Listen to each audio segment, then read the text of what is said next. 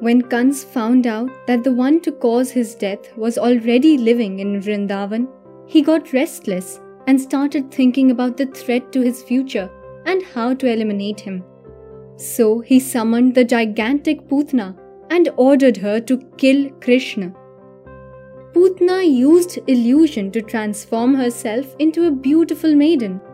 She went to every home that had welcomed babies a few months before to offer her poisonous milk. And because of this, there was a huge cry in the village.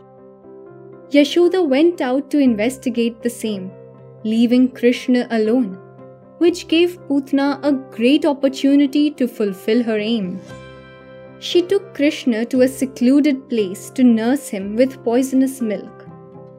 But to her surprise, Krishna started causing her pain, and when it was unbearable, she screamed, "Please spare me, Almighty One!